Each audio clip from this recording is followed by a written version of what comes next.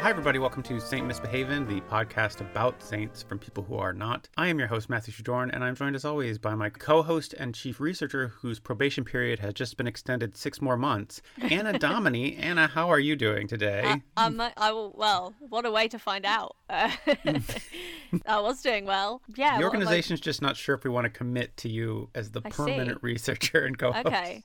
What's it centre on? Is a lot riding on this episode? I guess we'll see. Okay. But otherwise, how are you doing today, Anna? I'm all right. I went for a walk in the park, had some chips. They were very nice. There's the kiosk in my local park. There's a big portion of chips for £2.50, and it is That's nice. Excellent. Did you also ride on the little train? I didn't. I went into the garden centre and said hi to the guinea pigs that live there. Oh, that's nice. So that was cute. I didn't know there was a garden center in your park. Yeah, it's really cool. It's like a horticultural therapy place. So Really? You can do like gardening. They have sessions where you can just come and do gardening for mental health. I think you have to like sign up to be looked after by them. They don't just let anyone just walk in. But Right. it's a cool thing where like any plants you buy from there support the community in that way, which is kind of cool. That's very nice. So yeah, you can get feelings out just digging and crying. Well, weeding's pretty good as well, just tearing things out of the ground. Right. It's a very physical. I can see why it'd be therapeutic. This sounds great, actually. It's good, and they've got a little guinea pig enclosure, and they That's have nice. like a butterfly house, but it's closed at the moment. Butterfly houses are great. I have to come to your park more often. You live in a swanky part of town. Well, you could become my friend, and then you could visit all the time. Well, it's a public park, right? I can just go whenever I want. Well, yes, but if you wanted to have an excuse or like use a nicer loo than the one in the park. I guess. All right. I promise if I have to use the bathroom while in the park, I will contact you. This is how you make friends, folks. Otherwise, I just imagine like I'm wandering around the park and I'm getting a text. It's like, I can see you from my window. Do you want to hang out? It's like, I don't know what you're talking about. That's not me. I'm in London today. I don't know who that guy is. That's just somebody that's remarkably. Oh, there must be someone else who looks exactly like you and also has a giant Scottish baby. Yeah. Maybe we'll come by next Friday. You have Fridays off, and we'll. I do have Fridays off, and I have nothing else to do. So Anna, in addition to going to the garden center, have you done anything saintly or experienced anything miraculous lately? Or Well, I tried to do something saintly on Thursday, which was I tried to lend my time to look after my friend's child for free, but then he insisted not only on calling me a colleague, but also on paying me, so I couldn't do that saintly thing. So I babysat for you for money, and that was my saintly thing. and you I'm scuppered it. sorry that you got to hang out with my baby. You got free dinner, and you got 2 bottles of cider, which you left at my house, which I wish Because you'd I have taken. don't drink anymore. Well, you know what? That was a terrible present, just rubbing it in my face. Oh my God, you act like you're never going to drink again. We I both may know never that's drink not again. true. We both know that's not true. Wow. Whatever. Okay, well, if you never drink again, that's fine. That's perfectly valid Thank choice. you for not peer pressuring me to break my sobriety. Very responsible. Yeah, and I'm sorry I gave you money to get a cab home, which then you pocketed and took the bus. Yeah, but I did try to give it back at that point. Bit stingy there. You're like, oh, I'm making money on this now. That wasn't what it was at all. But I then did spend all the money in Oxfam, so Oh, there you go. Yeah, you donated to charity, so that's good. So sort of. Sort of. I got a selection of tasteful homewares in exchange, but yes, definitely donated it to charity. Well, I was going to say, yes, the miraculous thing I experienced is that Alice and I had a night out furnished by a good Samaritan.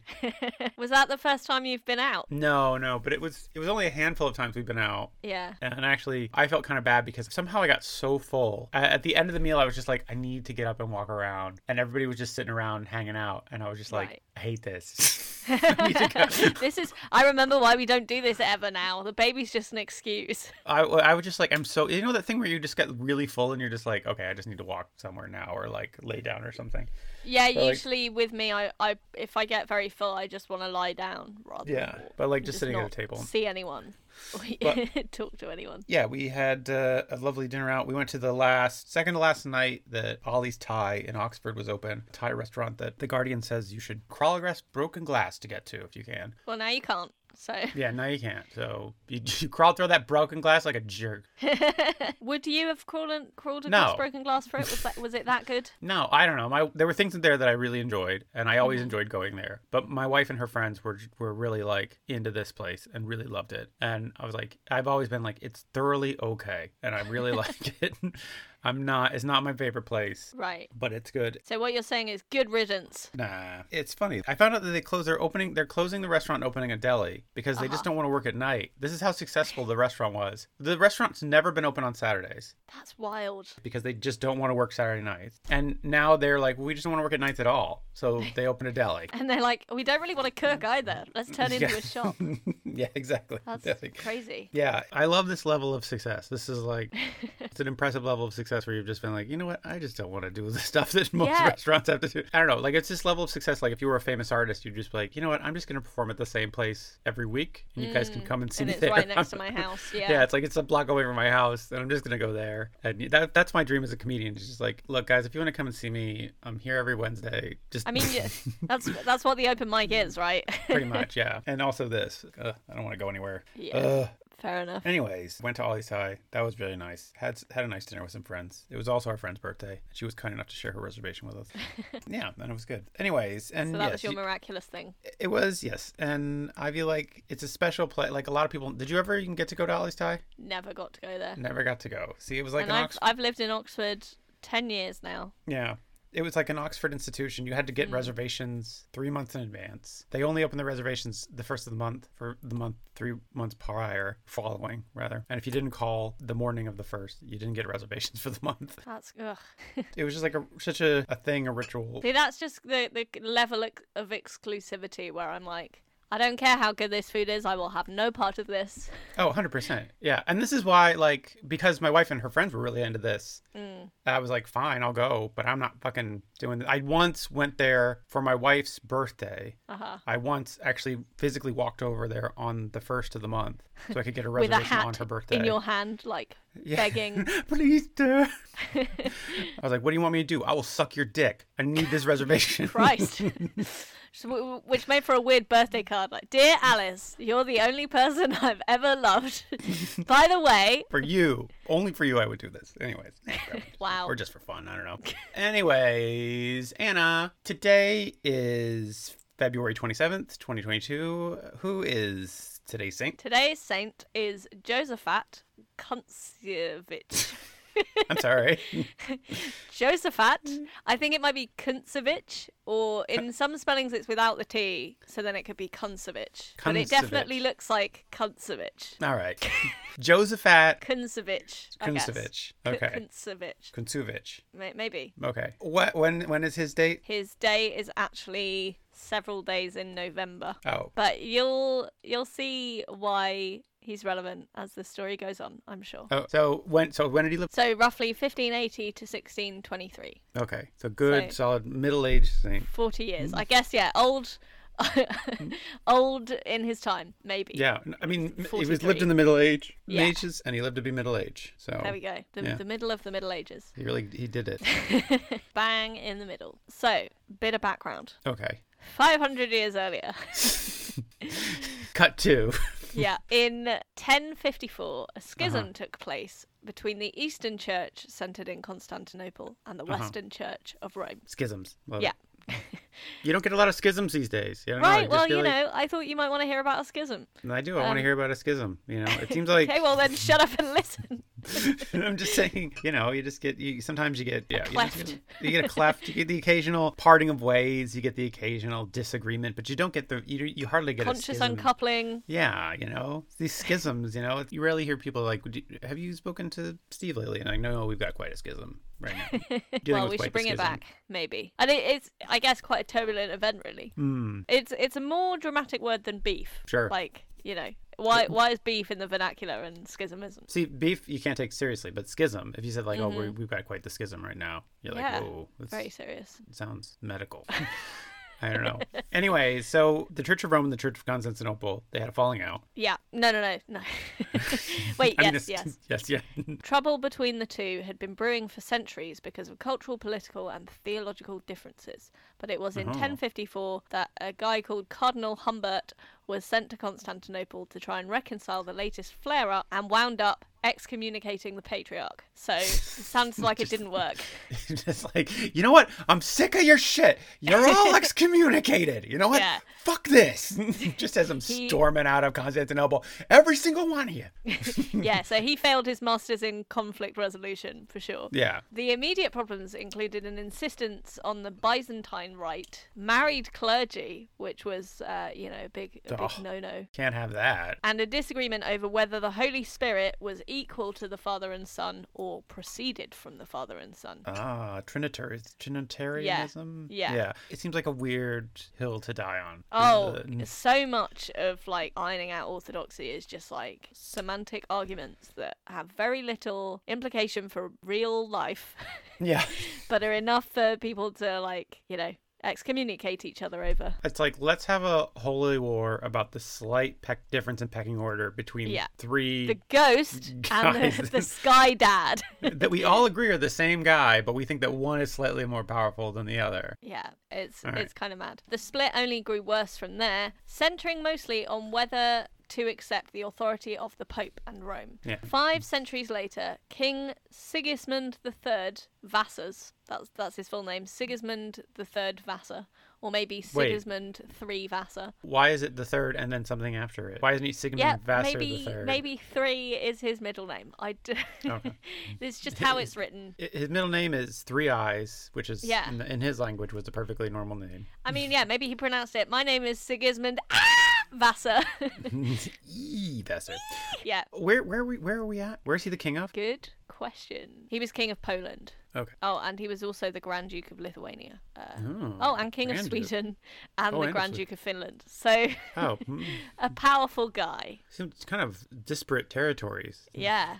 I guess, though, maybe the actual borders would have been quite different back in that day. Oh, yeah. I was recently looking at a map of historical Eastern Europe, as I'm sure many of us are these days. I was amazed at how big Poland used to be. Yeah. So, this guy, King Sigismund Vasa, he was King of Poland, among other achievements, I suppose. Yeah.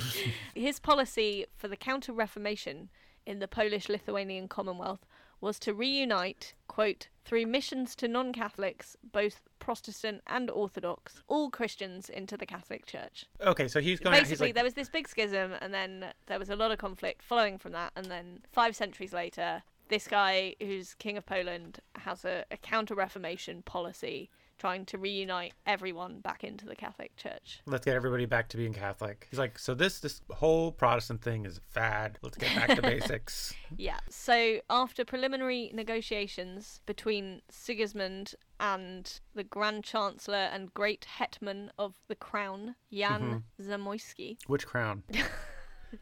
Well, he was hetman of the crown, so that's something else that's not the king, right? Right. Was he like a vizier? Like he's the grand vizier of... Something like that. Oh, so hetmans of the crown were the highest ranking military officers, second only to the king. Oh, okay. So they had negotiations, after which a delegation of bishops from the Eastern Orthodox Metropolitanate of Kiev was sent to Rome in 1595 to accede to the Union of Brest on condition that their rituals and discipline were left intact. Okay, you do know that you've just said nonsense words. What's the... Yes, it's not making much sense to me either. So these... You just heard breast and your brain just went a bit short-circuiting, is what I'm getting from this. Titty church, you say?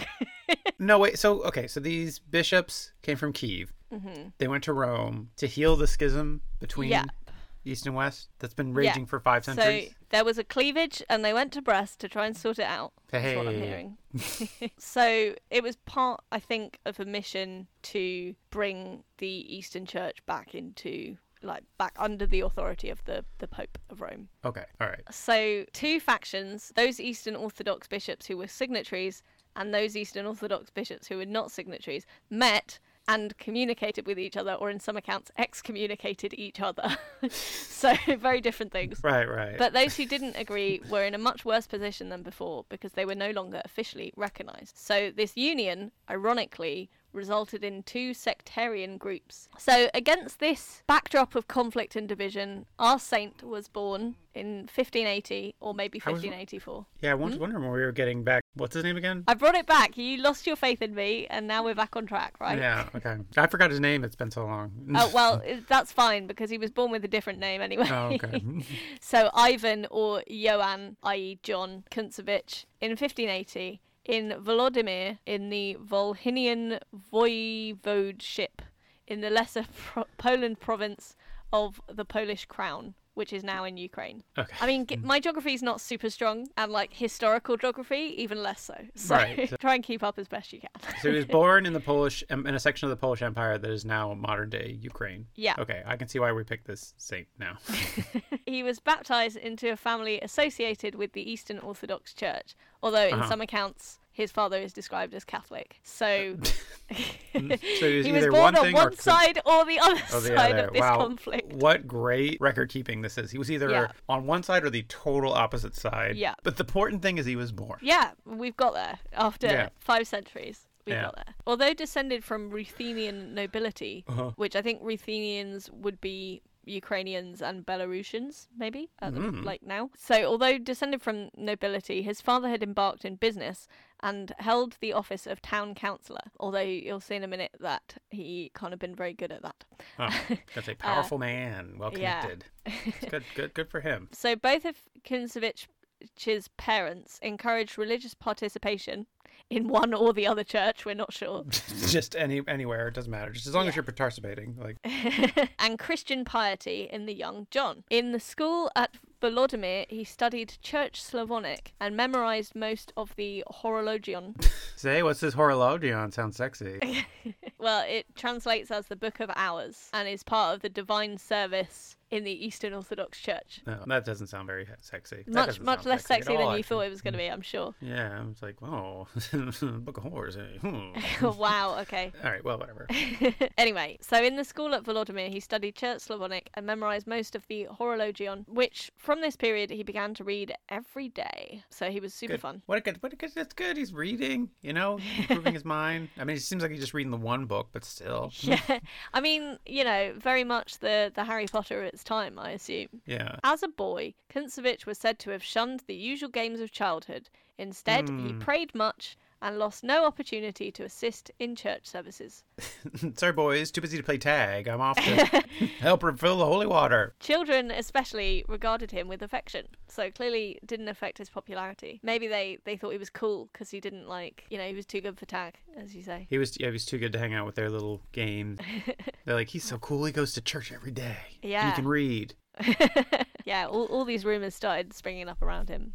Of that. He was said to have had unusual talent in his early days at school, but due to his parents' lack of financial sources, he had to leave school and start an apprenticeship in Vilna, which is in Belarus, I believe. Oh, okay. Yeah, that's why I said his dad can't have been great at business, because he was a businessman, but they couldn't afford schooling. Yeah. Well, he couldn't even be a apprentice at his own dad's business. That's a good point. Maybe his dad had some self-awareness and was like, you should not learn business from me. Listen, this business is very bad. Look, his dad is like, I'm a dung sculptor. I just sculpt little figurines out of dung, and business is not great, son. I'm going to be honest with you. The dung market is not booming. What did he become an apprentice in? He was an apprentice for a merchant. I'll tell you a bit more about that in a sec. But the point is, he moved to Vilnius for this apprenticeship. Okay. In Vilnius, divided through the contentions of the various religious sects, he became acquainted with men such as Joseph Veliamin Rutsky, a former Calvinist who converted to the Catholicism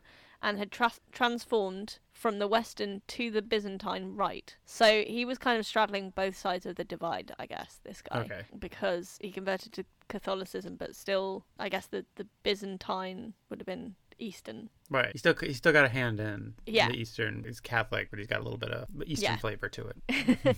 Adding in some variety, yeah. Yeah. So Rutsky supported the recent union with Rome, and under his influence, Kuntsevich grew interested in the Catholic Church. So, you know, when you go off to learn trade, but you get converted and sucked into a big religious debate. So this is like he's just wandering along the street one day, and some guy's like, "Hey kid, you want a bit of Eucharist? The first one's free." You know, you don't think that you're drinking actual blood, but you could be if you just sign here. Hey, why don't you just go to one mass, man? It's not going to kill you. Huh? Come on. That's how they catch you. Yeah, the transubstantiation being the gateway drug. Exactly. Get a little whiff of incense and you're just, you're gone. There's no coming back. Well, you know, those cool rosary beads. Mm-hmm. Very appealing. A young man Yeah. out on the world for the first time on his own, some Got guy money comes to spend from his apprenticeship. Exactly. Some guy comes along, bit of blood of Christ. Anyways. He started to get involved, I guess. Okay. So, yeah, he wasn't terribly successful working for the merchant as part of his apprenticeship because he became distracted by his own devotions. Yeah, that's going to happen. Yeah. So instead of pursuing trade, he continued learning Slavonic and would recite some lengthy Byzantine office every day. It's like, Ivan, we have customers. You need to stop praying. If you have to go and deal with the customers, please, can you please get off your knees and go help? This is not what I hired you to do. You always side with the boss, don't you, Matt? I do. Well, you are the man. He's a small businessman. He's trying to make a go. He took in this young kid. He's like, I'll help him out, learn his way in the world. And I've been squandering this opportunity. He's saying I would much rather just, talk a bunch of gibberish. Wow. Well, quite. At first, his boss, Papovich, viewed his behaviour with displeasure, like you. But John gradually won such a position in his esteem that Papovich offered him his entire fortune and his daughter's hand. Wow. There's not much detail on how he turned that around, but clearly there was something in the holy water or something that meant he eventually became very good at business. Maybe. Or people would come to the store to see the kid who's just praying all day. Yeah. And then they buy a few things. It's like While it's they become a were real there. attraction. Yeah. It's like Little Shop of Horrors. He's very much the Audrey 2 of this situation. But instead it was the Little Shop of Horologian. Exactly. Hey, maybe. Or maybe it was just like he ruined his business. He's like, you know what? Why don't you just fucking take it? Why don't you take my daughter too? I don't give a shit. Fucking ruin my whole business with your weird praying. I would say that, Papovich hired this guy from his dad who was very unsuccessful. What did he expect? I don't know. Maybe he wasn't the greatest businessman either. Anyway, John turned all this down. So this large fortune and a wife. What do you think he did instead? I don't know. Probably something dumb. This seems like a good idea. Did he join the clergy? He did. Yeah, that's what they all do, isn't it? Predictable. Yeah. I'm sorry. Yes, in 1604, when he was in his early 20s, John entered the monastery of the Trinity of the Order of St. Basil the Great in Vilnius. The Monastery of the Trinity of the Order of St. Basil. Of St. Basil of the Great. Yeah. Wow, there's a lot of ubs in there. They got those ubs wholesale, and yeah, we're gonna use them all. Okay, so he joins this monastery. Mm-hmm. At which time he was given the religious name Josaphat. Because he's a chubby boy. He's a little chubby boy. Who's a little chubby boy? He's Josaphat. Oh, wow. Okay. So, yeah, that's the origin story of his name. Oh, okay. It's fun. His favourite devotional exercise, we all have one. Let's Oh, not. I mean, I don't know. Do I have to pick one? All right. Well, it's like picking a favorite finger, go ahead. Thank you. His favourite devotional exercise was the traditional Eastern monastic practice of prostrations, in which the head touches the ground while saying the Jesus prayer. Oh, okay. Is that your fave too? Oh, it's top 5. Maybe top 3. Depends on how nice the floor is. Right, yeah, if it's a good floor. So wait, he does downward dog. Mm-hmm. Or no, wait, what's the one where so he's on his knees, but then he stretches out till his head touches the floor. Oh, I see what you're saying. Yeah, that is a yoga move, isn't it? Yeah, what's that one called? I forgot. That's not downward dog. It's shit, I forget. Oh well. You've always got to brush up on your yoga before we do this, just in case. I know. I think it's just blasphemous, really, to bring yoga into this here. Well, I don't know why you did it then. Yeah. Sorry. Anyway. This is not a blasphemous podcast at all. Never. So he do this down low pray, and then he didn't eat meat? He never ate meat, and he fasted much. He wore a hair shirt. Damn it. Guys in their fucking hair shirts. And a chain around his waist. I thought you would appreciate the hair shirt. I mean, the hair shirt is predictable. The chain around the waist, is this just a style thing? It's just The like new this chain, where this stylish chain, it kind of brings the whole thing together. You don't sling it low over one hip, you know? It's nice. I guess, like, if it's a kind of heavy chain, it'd be quite uncomfortable. Which may be the idea. The point. Yeah. But he slept on the bare floor and chastised his body until blood flowed. Which Of course, sounds healthy. Yeah, it all sounds great. And you say died at 40, huh? Wow. What a surprise. Well, that's surprising. Yeah. He slept on the bare floor. I mean, come on, get a good night's rest. It's like, how are you going to serve the Lord if you don't have energy from a good night's sleep? that's what I'm saying, you know? It's hard. The floor is hard. And then and the conditions more generally, yeah. You know, just at least throw some hay down or something. Well, he had his hair shirt to cushion him, I guess. Oh, that sounds like even worse. That sounds like worse. It's like, oh, you're laying on the hard floor and now it's itchy. Great. Really didn't solve any problems. No, I think that was the point, though. So the other monks around him frequently urged him to set some bounds to his austerities, but he ignored them. I love how in all these stories there's a whole group of people being like, dude, you need to reel it in. But clearly, you know, the Catholic Church takes the view that they were wrong because it's these guys that became the saints. So. And they're just obscure monks who were just probably doing also shitty things, but not going far enough. And now they're not saints. Yeah, exactly. So they were like, can you just stop making us look bad? I think most monks are just like, look, I'm just enjoying hanging out and it being very quiet. It feels like it's just a bunch of introverts, monks. It's like if you were a real serious introvert in the Middle Ages, you just like became a monk. You're like, I just want to be in this walled monastery. I want to fucking just till this garden, maybe make beer, or do whatever monks do, just kind of hang out. Yeah. You know, it just seems like a chill life. You know, you don't have to worry about going to war or having to deal with a bunch of bullshit like most middle-aged people do, or Middle Ages people do. And Schisms. You know, like people in the middle, it's just like, you're just like, it's just gonna be nice and quiet, you know, just have to deal with minimal amounts of people. And then along comes a saint and just upends everything. Yeah, you're just like, this guy's doing too much. It's like, we did not get into this business to do too much, man. We did it to do the minimum amount of things with the minimum amount of people. You are fucking up our spot, man. Totally. Well, made worse by the fact that stories of his sanctity rapidly spread and distinguished people began to visit the young monk. Was it more people coming here? This is not what I signed up for. I also love what drew a crowd in the Middle Ages. It's like, you hear about this guy who sleeps on a floor? Crazy, right? You want to go see? Wait, don't we sleep on a floor? Yeah, but we sleep on the floor because we're poor, not out of choice. No, he chooses to sleep on the floor. Isn't that crazy? It's crazy. And he's got this weird ass shirt. It's like one of those, like, what's classy if you're rich but trashy if you're poor? Yeah. What's suffering? After a notable life as a layman, his friend Rutsky also joined the order. Rutsky shared the young Josaphat's passion to work for reunion with Rome, and the two friends spent long hours making plans on how they could bring about the communion and reform monastic life. So they got big plans. They're gonna heal this schism. They're like, it's gonna be you and me, Rusky. We're gonna figure it out. Josaphat and Rusky, they're gonna know our names because we're gonna be the guys. Fix the schism. What are we gonna do, guys? I don't know why I'm like characterizing like they're just doing rails of cocaine. Like, here's our ideas. Maybe they were, or maybe they were just, you know, so wired from not sleeping that it was like, you know, when you're so tired, it's like being drunk. Yeah. Just them in their cells, like, Rusky, are you still awake? You're like, yeah, because I'm laying on a cold floor. So you want to talk about healing the schism some more? Yeah, I guess so.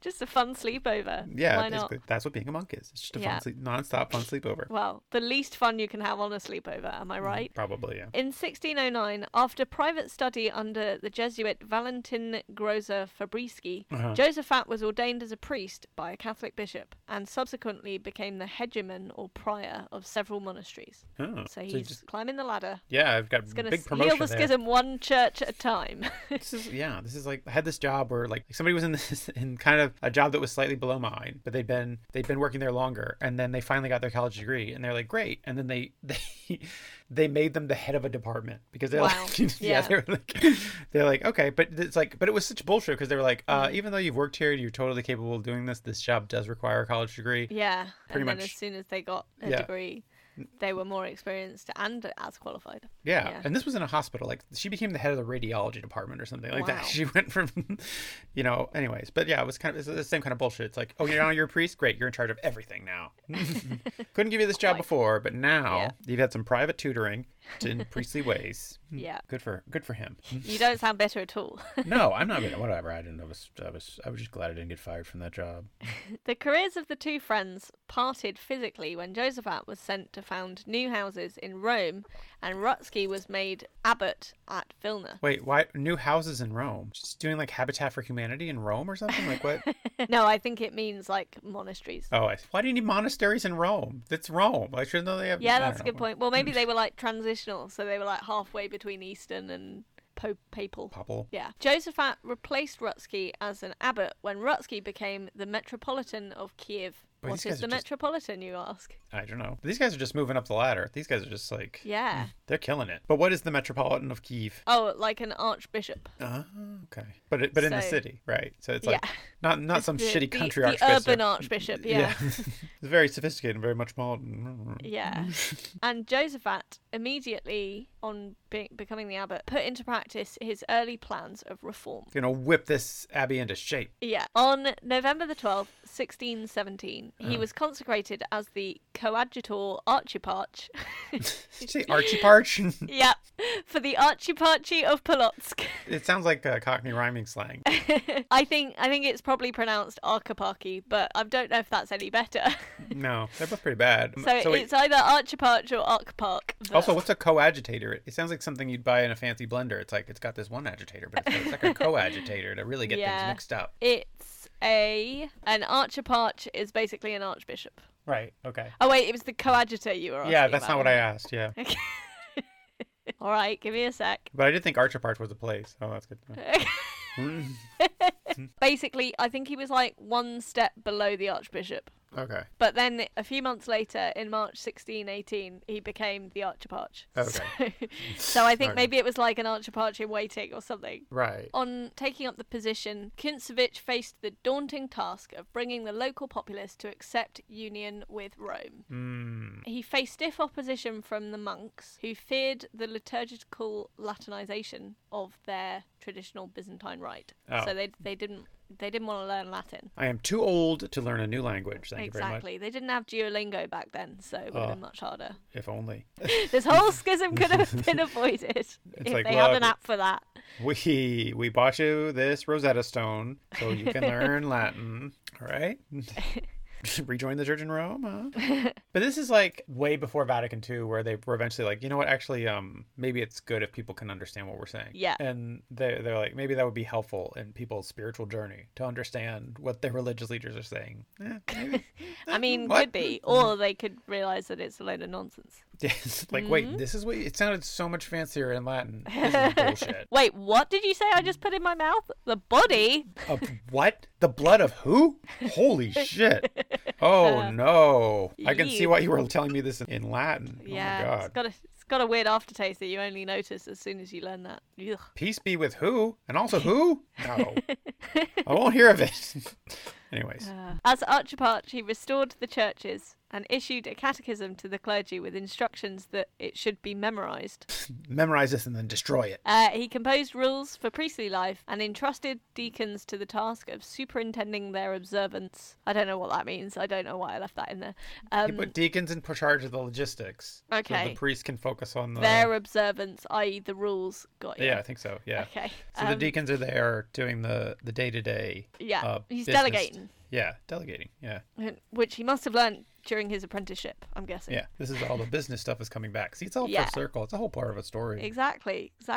It totally makes narrative sense now. Sure. He assembled synods, i.e. councils, in Can various you imagine? towns. I'm sorry, just like these people who wasted their entire lives just You're like still stuck fighting... up on the Latin thing, aren't you? No, I'm thinking about like all these guys who are just like really fighting over very particular rules. And like just this was their whole life, is just fighting over rules. Like these very specific like observances, and it's just like you could have done so much more with your life and helped out so many people, but instead you're just like, I'm really focusing on the particular observances of this religion to the benefit of no one. It's really not seeing the wood for the trees. Yeah, exactly. Yeah, I don't know, it just really hit me. It's like, what a sad fucking life this is. I thought it was going to be all about solitude and reading. Yeah, I know. It's like either you're in it to help people, right? Or you're in it to just hide out inside a monastery or or nunnery, which seem like, there's a lot of people just seem to be in it to be like, I just want to be left alone. Why don't I go and join the clergy? Yeah. Or maybe you're in it to just like help people, but instead you're just like in it for like to be like a grammar Nazi, just to be really specific about certain wording. What I'm hearing, Matt, is you're saying that ACAB includes monks. Possibly. I mean, it's like, did you hear about that guy? There's a priest in, I think, Colorado, somewhere in the U.S., who had hundreds of baptisms invalidated because he said one word wrong. Wow, what a pain. I mean, what did he say? Like, I baptize you in the name of the devil. Oh shit, I mean Jesus.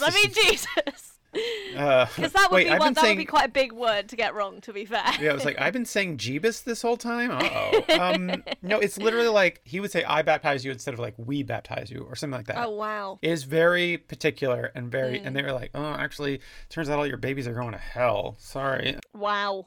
Yeah. That's exactly what Jesus was all about. Yeah. It's very Tiny specific. Semantic differences. Yeah. Yeah, I mean, that's the thing. It's just like, yeah, can we get lost in the semantic weeds of these things, while meanwhile everything important about what we were trying to do here just falls by the wayside. Not important. What is important is very specific rules and observances. Anyways, please continue. Wild. I'm glad you got that off your chest. It just really hit me as just like, I felt really bad. And then just like, I don't know, whatever, go ahead. Good. This is the last episode. What? Oh my god. Wow, so I did not pass that probation after all then. I think you'd be like, I'm free. Finally got my weekends back. Oh. Go ahead. Thanks. Where was I? So he assembled synods in the various towns in the diocese, and he firmly opposed the Grand Chancellor of the Grand Duchy of Lithuania, Lou Safiha. We're like, is this guy just $2,000? He's $2,000, right? The Grand Chancellor, he's the Grand Chancellor of the Grand Duchy.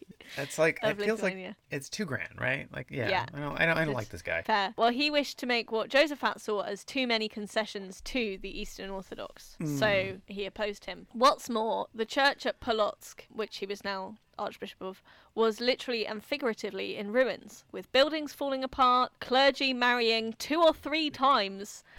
Like, once was offensive enough, but wow, this is real. Like, you turn your back for 1 second, the place has gone to shit. They're going wild. Guys are doubling up on wives. Like, what? And clergy everywhere, not really interested in pastoral care or model Christian living. Real party house, these monasteries. Sounds fun. That is crazy. Like, just like, how lax was the control there? People were like, oh, we can't marry once, but it doesn't say we can't marry 3 times. Exactly. Good. There's nothing in the rule book about this. It's a bit like, I think it's in Exodus, before Moses gets the 10 Commandments. It says something like Yahweh turns his back and he turns back again, and like all the Israelites were now worshipping idols. It's like, you turn your back for 1 minute. Yeah, that's the thing. It's like, I went up that mountain for a couple days, and this is what happens. Yeah, I don't know. It does feel like so many of these stories are just people being like, oh, I'm so over this bullshit. Let's just do whatever we want. Yeah. And then some asshole comes back and was like, what? What are you doing? And this guy's the same. So what you're saying is that, Catholicism could have been a lot more fun were it not for guys like this. Yeah, this guy seems like the world's biggest fucking buzzkill. All right, so he comes across this hedonistic ruin of an abbey. A literal and metaphorical ruin as well, because the buildings were falling apart, and the moral rectitude of the clergy was also falling apart. Within 3 years, he'd rebuilt the church, but his most compelling argument was his own life, which he spent preaching, instructing others in the faith, and visiting the needy of the towns. Well, so you get the impression he's a real stickler, but actually, at least he's not a hypocrite. Yeah, that's what I guess he is helping out the needy. That's very good. I'm very into that. And hurting himself, don't forget. Yeah, and then the whipping, of course, we all respect and think is great. Yeah, I mean, he rebuilt the church. Did he just like kick everybody out who was just like all these bigamist guys? That what are you doing here? No, I think just, arguing, changing hearts and minds. Yeah. He's like, look at me. Teaching. I didn't get married. Look how much fun I have. I get kept up all night too by the hair shirt, not by ladies. Yeah, you think sleeping with ladies is great. Have you ever tried sleeping on a cold stone floor? But wait, in an itchy shirt. It's that classic meme of like, sex is good, but have you ever hit yourself until you bleed? Yeah, think about it. Sounds great, doesn't it? So through all this, he was successful in winning over a large portion of the people. But because his plans tended to reflect his own extremely austere ascetic tendencies, he was not always met with joy. You don't say. Yeah. So not everyone was drinking this Kool-Aid. The local hero just like, man, this guy is great. Hey, how can we be more like you? Well, you want to get yourself one of these really cool whips. And it's like, wait. For riding horses, right? No. And also you're going to want to stop eating about at least 4 days a week. Oh. So one community threatened to throw him into the river until his compassion and his convincing words won them over to make some changes. So he was unable to reform the group, but his character generated their goodwill. So I guess they put him down. Okay. As the mob carries him towards the river, like, guys, come on, it's me. And they're like, oh, fair enough, it is you. Yeah. It's me, Joey, come on. You're not angry at Joey, are you? No, we can't say mad at you. He would have made a big splash. Hey, that's terrible. Thanks. All right, so... But overall, the dispute between the East and West was breaking his see. So the see is the area that he's looking after as a bishop. There was much bitterness and violence on both sides, and the laity was confused. The secular rulers were causing havoc in church affairs. Around 1620, a man called Metitius Smortritsky was appointed as a rival bishop of Polotsk, i.e. the same position that Josaphat had. I'm the bishop round these parts. Don't you listen to me. This sea's only big enough for one bishop, and it ain't you. It's a real bishop showdown. Yeah, they draw their pointed hats at dawn by a group of dissident bishops who began to sow the seeds of dissension, claiming that Josaphat was really a Latin priest, which is a good bit of misinformation to spread, given that, he was Catholic. So wait, so this is the rulers of the area were trying to sow dissent. Yeah. By installing their own bishops. Yeah. And having a whisper campaign against Josaphat. Yeah. From other bishops being like, actually, what I heard. Actually, some kind of Latin he's not priest. He's not even a bishop. He's just a Latin priest. That's a Latin priest. Yeah, I don't know what that is either, but I know he's not any kind of bishop. Well, yeah, they told people that if he stayed as bishop, they'd have to learn Latin too. So that's very analogous to the modern day, isn't it? Like learn another language. This guy's trying to make us learn. Get him. That would work in America. In America, you'd be like, we need you to learn another language. Kill him. Yeah. Probably works in England too. Yeah, probably. So they were stirring up division. They also told people that Roman Catholicism was not the traditional Christianity of their people. So, bit of racial divide in there as well. Right. Always fun. Returning from a trip to Warsaw in Poland, Josaphat... Was it just like a nice vacation? He's like, you know what? I need to get away. I imagine he was doing some priest stuff. Nope. Nice getaway in the big town. Do a little shopping. Like just a little me time for Joseph. Just like, I just need to go, some Broadway shows, whatever the Broadway of Warsaw is called. Is. Yeah. I do not know. Yeah, just kind of getting out, But he returned from Warsaw and he found that his support had become a bit shaky. Yeah. So the rival bishop had persuaded Vitebsk, Mogilev and Orcha that they'd been persuaded to the side of Metitius. And the nobility and many of the people, especially those of the episcopal city that Josaphat knew well, i.e. Vitebsk, adhered strongly to the union. But he could do little with these three cities. Uh-oh. Riots broke out and people chose sides. Riots broke out? Just like, the Holy Ghost has slightly less power than the Father and the Son. Get him! Well, yeah, it's like a football match, isn't it? It's like, you got to pick a side, then your side's not winning, so you're going to kick off. I just feel like these people just wanted to riot. This is... Maybe. I don't think it would have mattered, but it's like, what it was actually about. They're out of hard cheeses. Fucking burn it to the ground. Wait, do you mean they don't know who Jesus is? Whatever. So when the King of Poland proclaimed that Josaphat was, in fact, the legitimate Archbishop of Polotsk, he was falsely accused of fomenting trouble and using force against the dissidents by the Chancellor of Lithuania, who was a Roman Catholic, stirring up further dissent. So even though Josaphat was a Catholic himself, he was losing followers on both sides. Wait, I've lost track of who's on what side. So the King of Poland says Joseph is the real Archbishop. Yeah. And then the Chancellor of Lithuania is like, who is also a Catholic. Accused him of stirring up more trouble. I don't even know what to... Yeah, okay. It's all getting feels very like messy. It's become like in Life of Brian, where it's like the Judean People's Front versus the People's Front of Judea. And it's just like, who even knows who's on what side anymore? Well, I mean, that was very accurate satire of a lot of things. It was. Yeah. If you read Homage to Catalonia, which is George Orwell's memoir of his time during the Spanish Civil War, there's like a whole section that is just like, okay, well, here's how we lost to the fascists. It's because there were all these socialist splinter groups that started fighting each other. And you're like, oh, this is what Monty Python was making fun of. Yeah. It's sad. It's sad. Anyways. It is. But again, it's the thing of people getting weighed down by the small details. Yeah, like, exactly. Does the Holy Spirit proceed from the Father, or is just there at the same time with the two of them? Yeah, and can priests have not just one wife, but 4? Quite. So basically, the Roman Catholic Chancellor, Leon Sapir, was afraid of the potential for political unrest during these disturbances, and that's why he wanted to appear like he was on the side of the dissidents to try and like further his own political career and remain popular. Oh, I see. So basically, Josaphat was being undermined by people on his own side as well as people on the other side, and was not given the support he should have received from the Latin bishops of Poland because he insisted on maintaining the Byzantine rites and customs. So I think the point is, he was like, we want to unite the church, so we've got to bring in some elements that people are still happy with. And the Catholics were like, no, we will not change anything. We're not going to compromise at all to meet you in the middle. So yeah, he was coming up against a lot of opposition. So he finds himself in the middle of these factions, just kind of left alone. Yeah. With his ass hanging out, just like I thought I could get some support from somebody. But you take one trip to Warsaw and everything goes to shit. Basically. Yeah, so he was accused by the Roman Catholics of not being sufficiently Catholic because of wanting to hold on to the Eastern rites, but he was accused by the Orthodox of being too Roman Catholic. Super Roman Catholic. Yeah. Right. Okay. So he can't win. There's no winning. Exactly. He's like, you know what? I'm just gonna go home.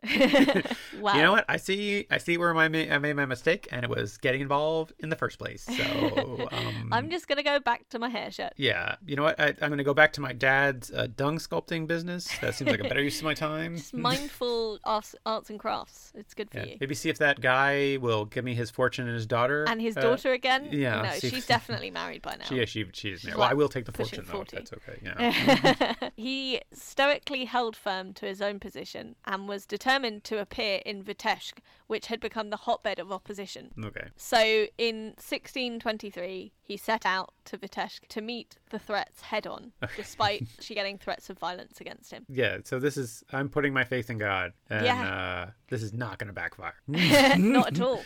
Yeah, it never does, as we know. Yeah, he's like, you know what? I think God's going to get me out of this one because I feel confident in my position here. It's funny you should say that because he was offered a military escort, but he turned it down. Like an idiot. Yes. Got it. Okay. Real dum-dum. He instead went into the hotbed of the opposition in the knowledge that he might die. And once he addressed an angry mob with the words, I, your shepherd, am happy to die for you. So I guess he believed that if they killed him, they would see the error of their ways at some point. That's a bad plan. Because you're dead, and then you're just like, well, I hope this works out for somebody, because it didn't work out for me. Yeah. The separatists saw their chance to get rid of him. It's a pretty obvious chance if he's not got a military escort. But... Yeah. He just showing up in his monk robes and being like, what now? And they're like, oh, well, we're an angry mob, so... Yeah. Their threats were so public that Josaphat preached on the gospel verse, John 16, verse 2. Indeed, an hour is coming when those who kill you will think that by doing so they are offering worship to God. So he's like, think about it, huh? Maybe think about it. Maybe take a beat. Maybe you think you're serving God. Maybe not. Yeah. Still leaves it up as like, but we might then, right? Okay, but... Yeah, he was not unequivocal enough. Yeah, I mean, that's the thing. You're going to be like, where's the passage that says you're not serving God? Flip, flip, flip, flip, flip, flip, shit. Never rely on the Bible to save your life in an argument. Yeah, it's like, hold on a second. I see now how there was a lot of ambiguity in that verse. Let me just... we'll find another one. Hang on. I found this one that says, hey, don't kill Josaphat. He's a swell guy. He's in the book of Acts or something. He told the people, you want to kill me. You wait in ambush for me in the streets, on the bridges, on the highways, in the marketplace, everywhere. Here I am. Rock you like a hurricane. Sorry. I came to you as a shepherd. You know I would be happy to give my life for you. I'm ready to die for union of the church under St. Peter and his successor, the Pope. This sounds a little bit like it was written afterwards and he didn't actually say that. Because all I said was like, hold on a second, let me keep looking in the Bible. Flip, flip, flip, flip, flip, flip, flip, flip. Please don't kill me yet. Flip, flip, flip, flip. Yeah, and they just wrote it in afterwards to sound much more Catholic. Wait, did he beg for his life at the end? Can we just spice that up a little bit? Make that a little bit nicer? When the separatists saw that they were not getting a violent response they'd hoped for, they decided to wear Josaphat down as they plotted more direct action. So they sent a priest named Elias to the house where everyone was staying, who shouted insults and threats to everyone he saw. Fuck you, Josaphat. You big fatty. Your mum. Yeah. Yeah. putting the cunt in Kuncevich, am I right? Yeah, you suck, Josaphat. When Elias came back the next morning, the morning of November the 12th. Well, if you'd been paying attention, Matthew. You said it was several days in November. Oh, okay. Fair enough. Well, then there's nothing significant about this date. It's fine. The servants were at their wits' end and begged Josaphat's permission to do something. Before he went off to say his office, i.e. the worship that he did every day, he told them they could lock Elias away if he caused trouble again. When he returned to the house, he found that the servants had done just that, and Josaphat let Elias out of the room. But it was too late. The mistake had been made. Elias had not been hurt in any way by being imprisoned, but as soon as the mob saw that he'd been locked up, they rejoiced in the excuse they'd been waiting for. Bells were rung, and the mob descended on the house. By the time they reached the house, Elias had been released, but the mob didn't care. They wanted blood. Or you like other parts of town, like, oh, are those the mob bells? Oh, honey, where's my torch? No, you hear the mob bells? It's always difficult to tell the difference between the mob bells and the church bells. They just kind of sound the same after a while. So the mob didn't care. They wanted the blood they'd been denied for so long. They're vampires. Josaphat came out into the courtyard to see the mob beating and trampling his friends and servants. He cried out, "My children, what are you doing with my servants? If you have anything against me, here I am." Rock you like a hurricane. With shouts of "Kill the papist!" Josaphat was hit first with a stick, then an axe, and finally shot through the head. Oh my god. Yeah. Now you're paying attention. So they hit him with a stick. Yeah. And somebody was like, dude, what, did you just hit him with a stick? Like, yeah, I don't know. I just hit him with a stick. Like, look at what I've got. I've got an axe. All right. See, this is how you hit somebody. Okay, fine. I don't know. I thought we'd start out light with the stick. I didn't realize we're going right to axes. And then, someone else in the crowd just like, oh, fuck this. It's like you brought an axe to a gunfight. Yeah. Then his bloody body was dragged to the river and thrown in, along Finally. with the body of a dog who'd tried to protect him. What? So this mob is full of arseholes. Yeah. You know what? And fuck this dog, too. It's like the Wicked Witch of the West. This is obviously a papist dog, so Yeah. into the river with him, too. Oh, God. The unsung heroes of this horrible episode were the Jewish people of Vitebsk. I'm just like, please leave us out of this. Some of the Jewish people risked their own lives to rush into the courtyard and rescue Josaphat's friends and servant from the bloodthirsty mob. Oh. Through their courage, lives were saved. These same Jewish people were the only ones to publicly accuse the killers and mourn the death of Josaphat, while the Catholics of the city hid in fear of their lives. That's it. Yeah. But also, bringing different parts of the community together, I suppose. Yeah. It also, it must have been a change of pace for the Jewish community. It was like, is this mob about us? Oh, it's not? Oh. Wow. Yeah. That's a nice change of pace. The violence had the opposite effect from what had been intended. Regret and horror at how far things had gone, and the loss of their archbishop, swung public opinion towards Catholics and unity. Eventually, even the fake Archbishop Meletius was reconciled with Rome, and 2 centuries later, Josaphat became the first saint of the Eastern Church to be formally canonized by Rome after numerous miracles were attributed to him. Oh. But I couldn't find out what they actually were. But they definitely happened. Certainly not a miracle of not getting Saving your life, yeah. murdered by a mob. So that was his life and death. Does it heal the schism between the two churches then? Or That's the implication. In that area, most people went over to Rome, by the sounds of it. okay, so does he have any relics? Or Yeah, so the body was recovered from the river and lay in the state cathedral of Polotsk. Polotsk, that place, spelt differently in different bits of the research, and was later moved to Rome, where it now lies in St. Peter's Basilica under the altar of St. Basil the Great. Wait, did they kick out St. Basil? I guess he's further under it, I don't know. Oh, okay. 5 years after his death, Josaphat's body was found to be incorrupt. But still having a giant hole in the head. Guess so. And there is also a relic of him in the catacombs of the Holy Trinity Roman Catholic Church in Chicago. So yeah, he's spread around a bit. Wait, if he's incorrupt, then how what did they is get the the other? relic? Yeah, what's the relic? Do we know what the relic is? I could not find that info, I'm afraid. Because then just like just a whole human arm, like. Well, maybe it's like one of those Saint Gemma relics, you know. It's like it's just a little bit of him. Yeah, this is the bullet that killed him, Oh, could be. Still have a fair amount of DNA on it. or the axe. You know. Good point. So he's in St. Peter's Basilica and Chicago. Two good places to be. Yeah. I mean, St. Peter's Basilica, pretty big deal. Yeah, I mean that's kind of the major leagues. Yeah. So yeah, he was a pretty big deal. Yeah, that's good. Because of what he died for, I guess. So on the basis of that, can you guess what his patronages are? Is he the patron saint of city councilman? His dad was a No. shitty So city that would be councilman? his dad, probably. Is he the patron saint of sleeping on the floor? So. I mean, there's a lot of them, to be fair, who sleep on the floor. So He's the patron saint of guys who just have a mattress on their floor. And they still think that's okay, and it's just like, is he the patron saint of getting a bunch of promotions at once? Just getting promoted? Is he the patron saint of getting failing promoted? upwards. Yeah. No. Is he the patron saint of being buzzkill? He's not. He's not. Yeah, it just seems like the patron saint of like, just if you are out there and you see people having a real good time, you're coming in and you're like, actually, we got to clean this place up. The patron saint of get off my lawn. Please clean up this place and divorce your wives. Is he the patron saint of having a nice little getaway to Warsaw? Patron saint of having one good vacation before everything goes to hell. I mean, wouldn't that be an inspiration for us all right now? Yeah, exactly. Yeah. Is he the patron saint of riots? No. Is the patron saint against riots? Very well for him. Yeah. I was going to say, is he the patron saint for protection against riots? No, because again, guess it failed. Or mobs, him. Yeah. Yeah. So what are his patronages? So he is the patron of Edmonton in Alberta, Canada. I don't know why. Why? Yeah. Also, similarly, the patron of Toronto, Ontario.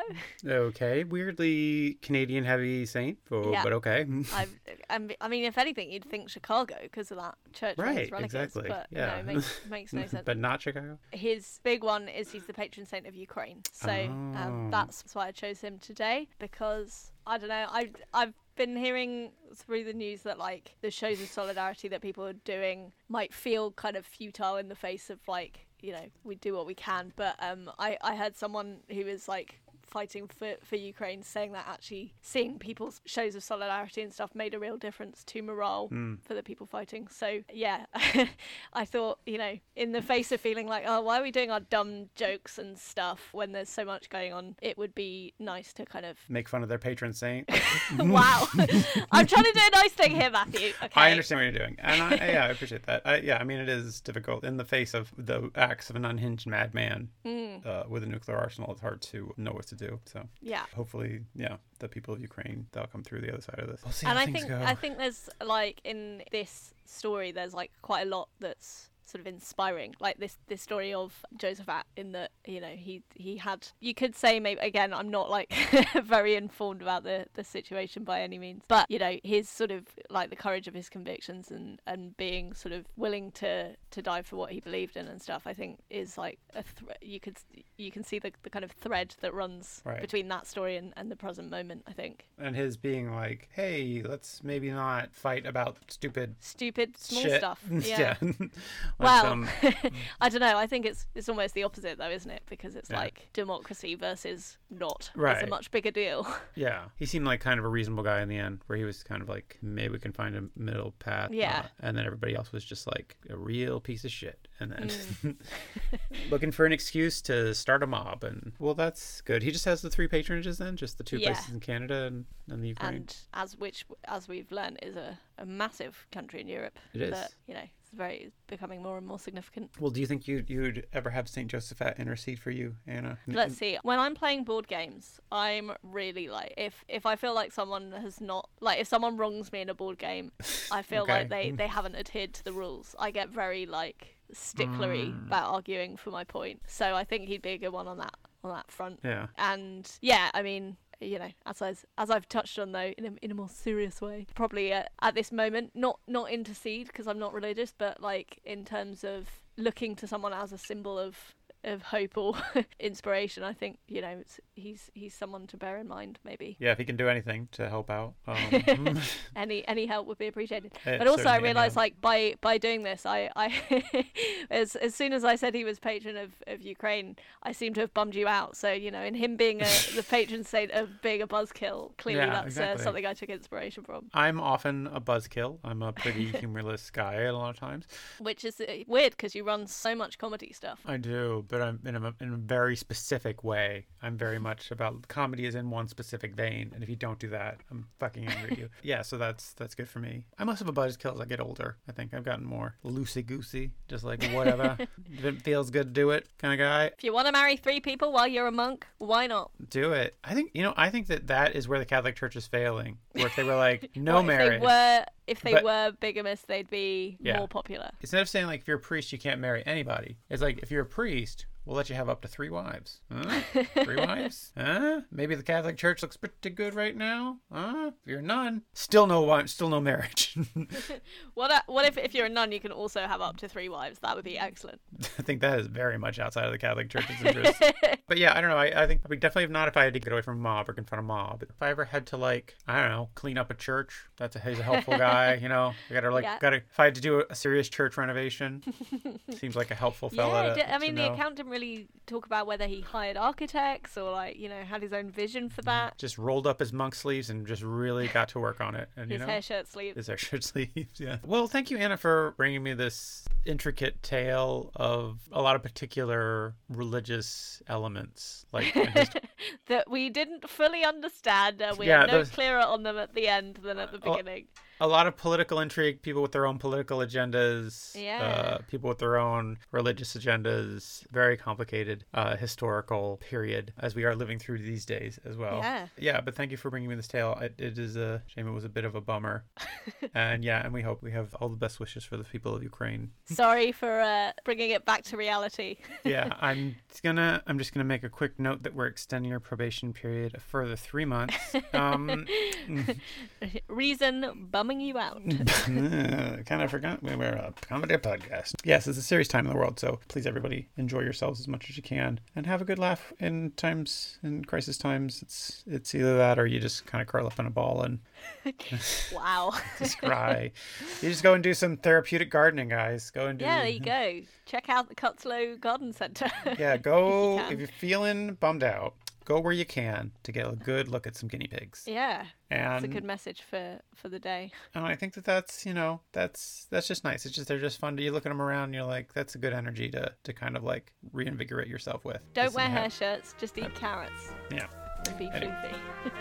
But thanks, Anna. That's okay. Have a blessed day. Bye. Bye. Oh, I'm sorry. It's all right.